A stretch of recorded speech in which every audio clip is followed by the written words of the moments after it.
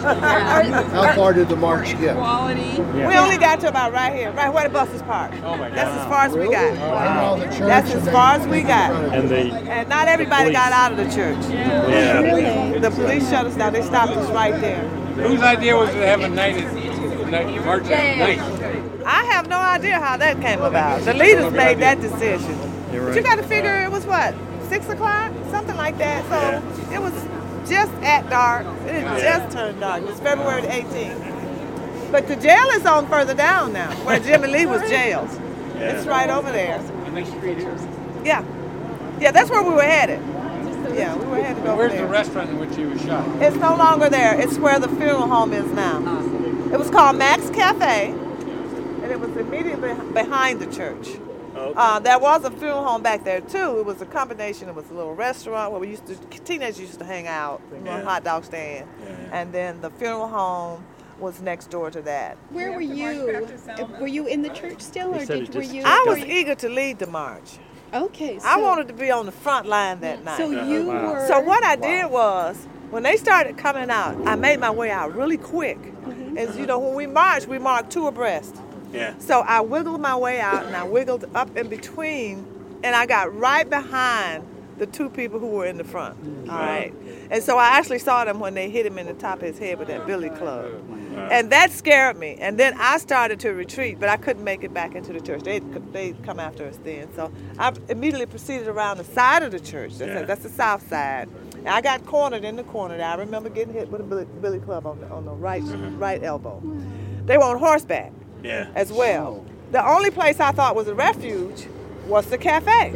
Yeah. So a group of us ran up in there. Yeah. But they were looking for C.T. Vivian. So the funeral home was back there. Now CT had already gotten out. They put him in a casket and took him out of here like that. That's how he got out. So they thought he was in the restaurant. They didn't know he'd gone into the funeral home. So they came in the restaurant after him. But Cajun Lee was sitting there by the door. I had made it behind the counter by then. So he was sitting there by the door. And when the cops came in, they told us we had to leave.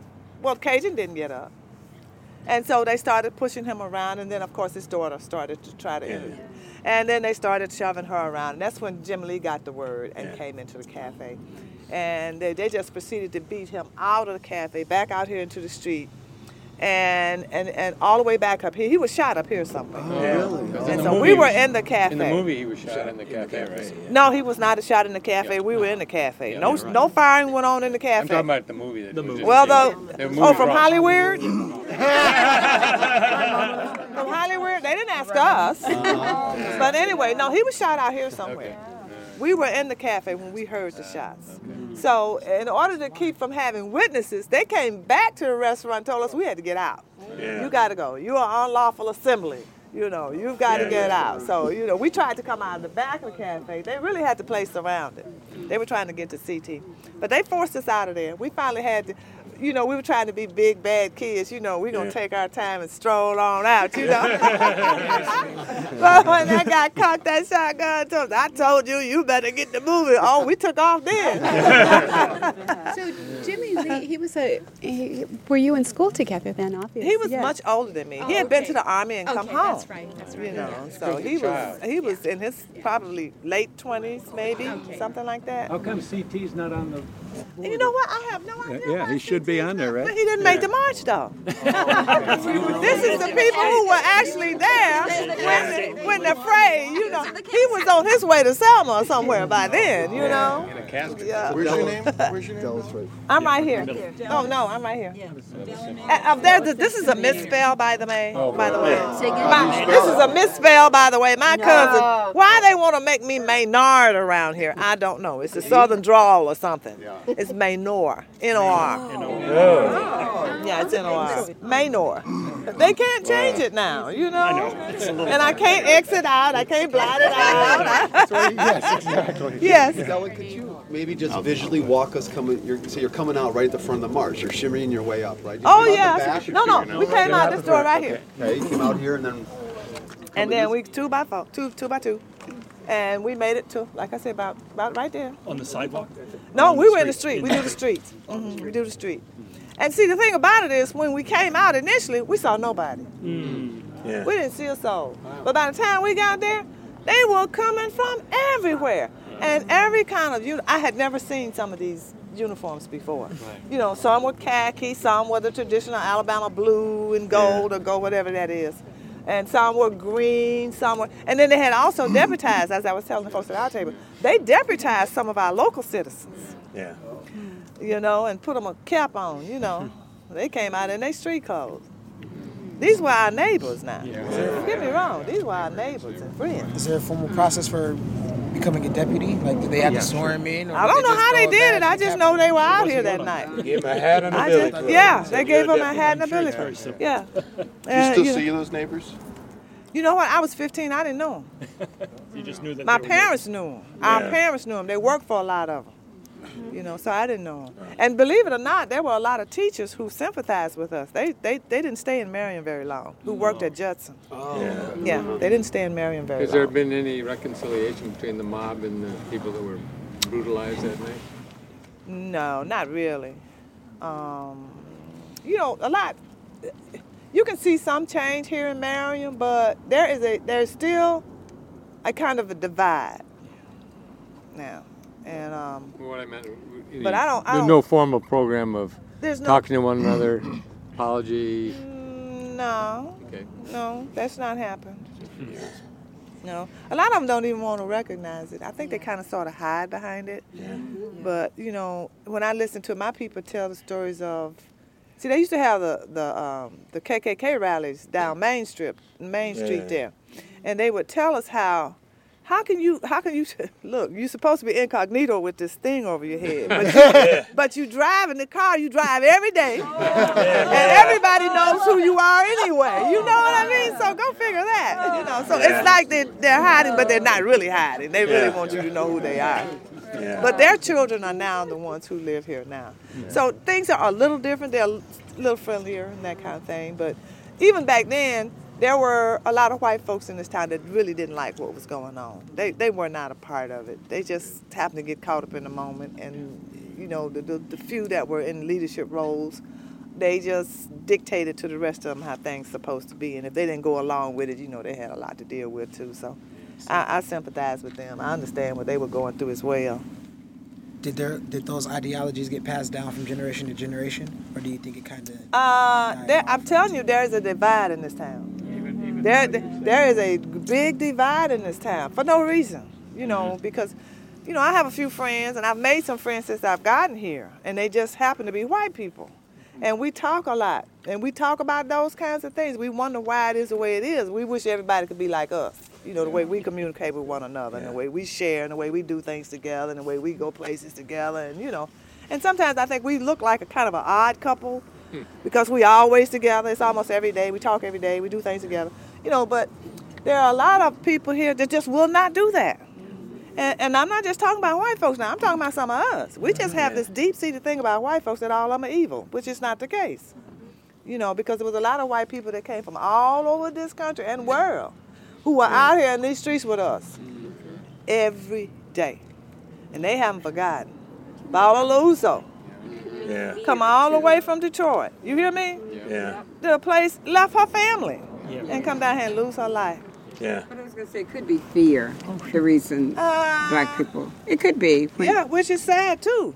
What? Fear is one of the greatest, worst things that you could ever have in life. It's fear. Fear. Which one of our politicians said that the greatest something is fear itself?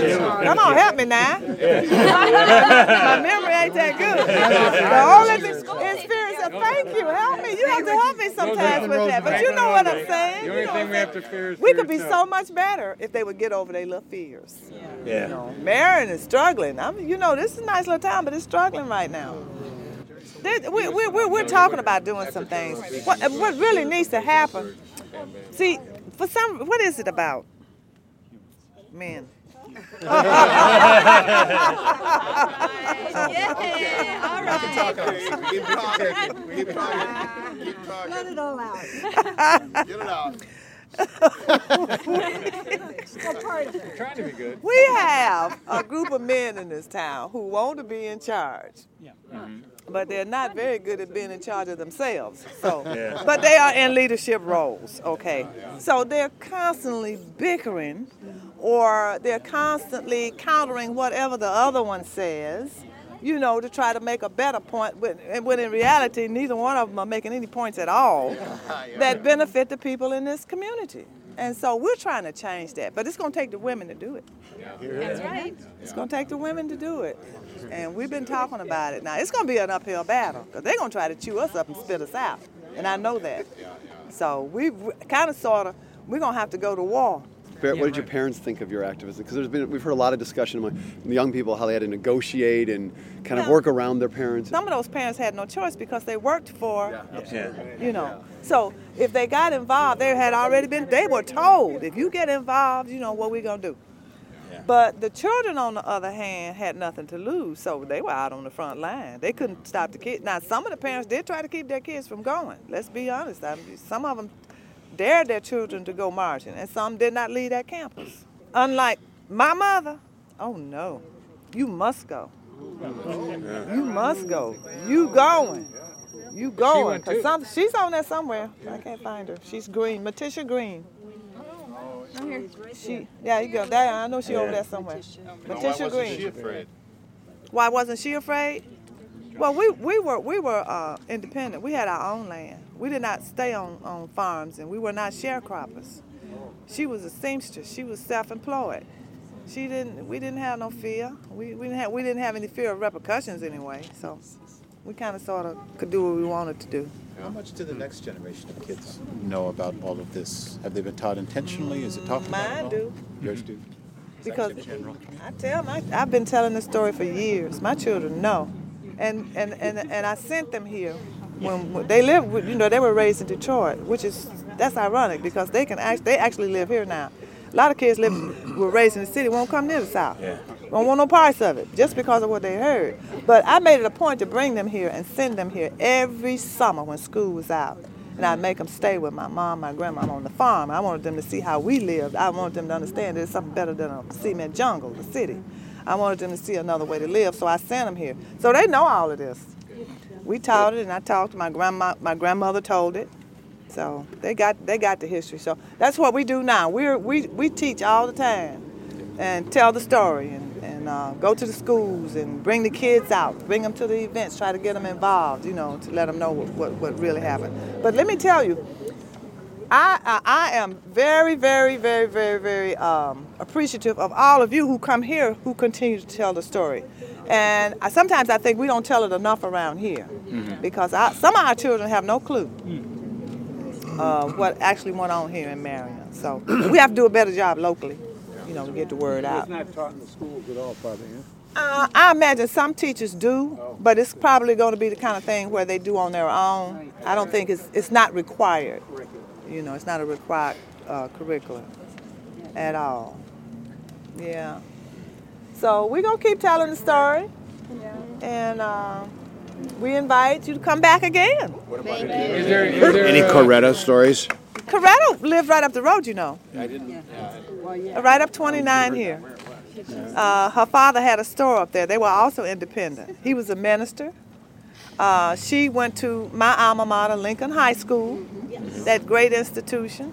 She was very well educated because that was one of the premier schools here in Perry County, was Lincoln High School.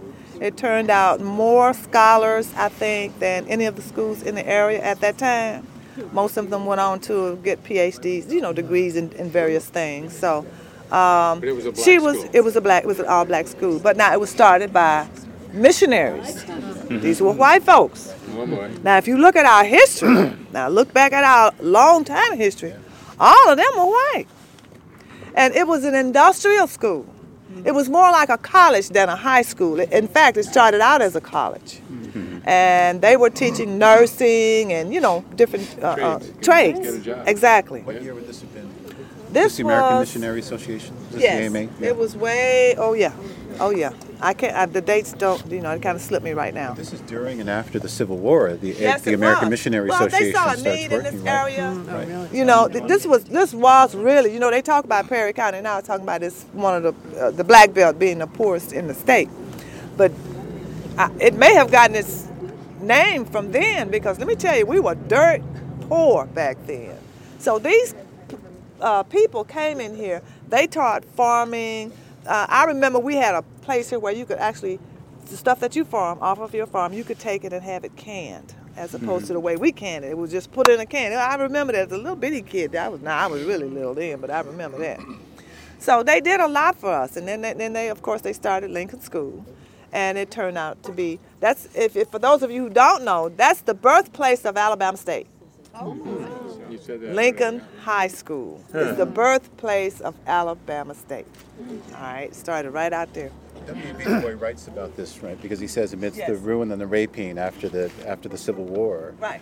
The only way the Reconstruction is going to happen is these missionaries go out and try to start schools And they did that. anywhere they could, And they because did. you've got millions of freed Africans, Yeah. and without access to literacy, Right. they're still in essence enslaved. So you've Yeah. got these missionary associations, Right. and largely women educators, And they black were and women. white women educators They that were were starting women. that were They starting were women. schools. We didn't have a male principal till years later.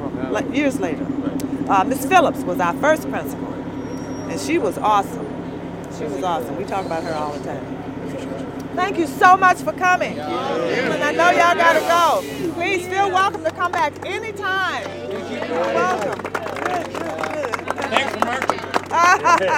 Yes, I'm so glad I did too. Good to see you. Oh, look, y'all just have a great time going back home. Please tell everybody you love you some Marion, Alabama. And please do come back. Thank you so much. We are at Zion, historic Zion United Methodist Church. This is one of the places where we held our mass meetings during the Civil Rights Movement. It is the place where we held a meeting on the day, which I think it was February 17, 1965, and on that night, Jimmy Lee Jackson was killed out in front of the church. What's this? This is a memorial to commemorate that day, and as well as commemorate all those people who were on the front line and foot soldiers the night that Jimmy Lee Jackson was killed. Where's your name? Read your name for me. And my name is Della Simpson Maynor, Except they spelled it wrong. except they spelled my last name wrong, but that's okay. As long as the Della May is right, that's who everybody knows. Della May Simpson. These are my brothers, Llewellyn Simpson and William Simpson. My sister is also on here. Her name, at that time, she had married, and Clara Jean Savage. She's somewhere on here. I can never remember where they are, but anyway. And then my mother is here. She was the reason why we were on the front line. Her name was Matisha Green. And of course, my first cousin, my mother and her mother was sisters. Her name was Evelyn Turner. She's the wife of our fearless leader, Albert Turner Sr. It's a family affair. Yes, it was a family affair. Absolutely. Those were some awesome times. We did not realize at the time what we were doing, in a sense.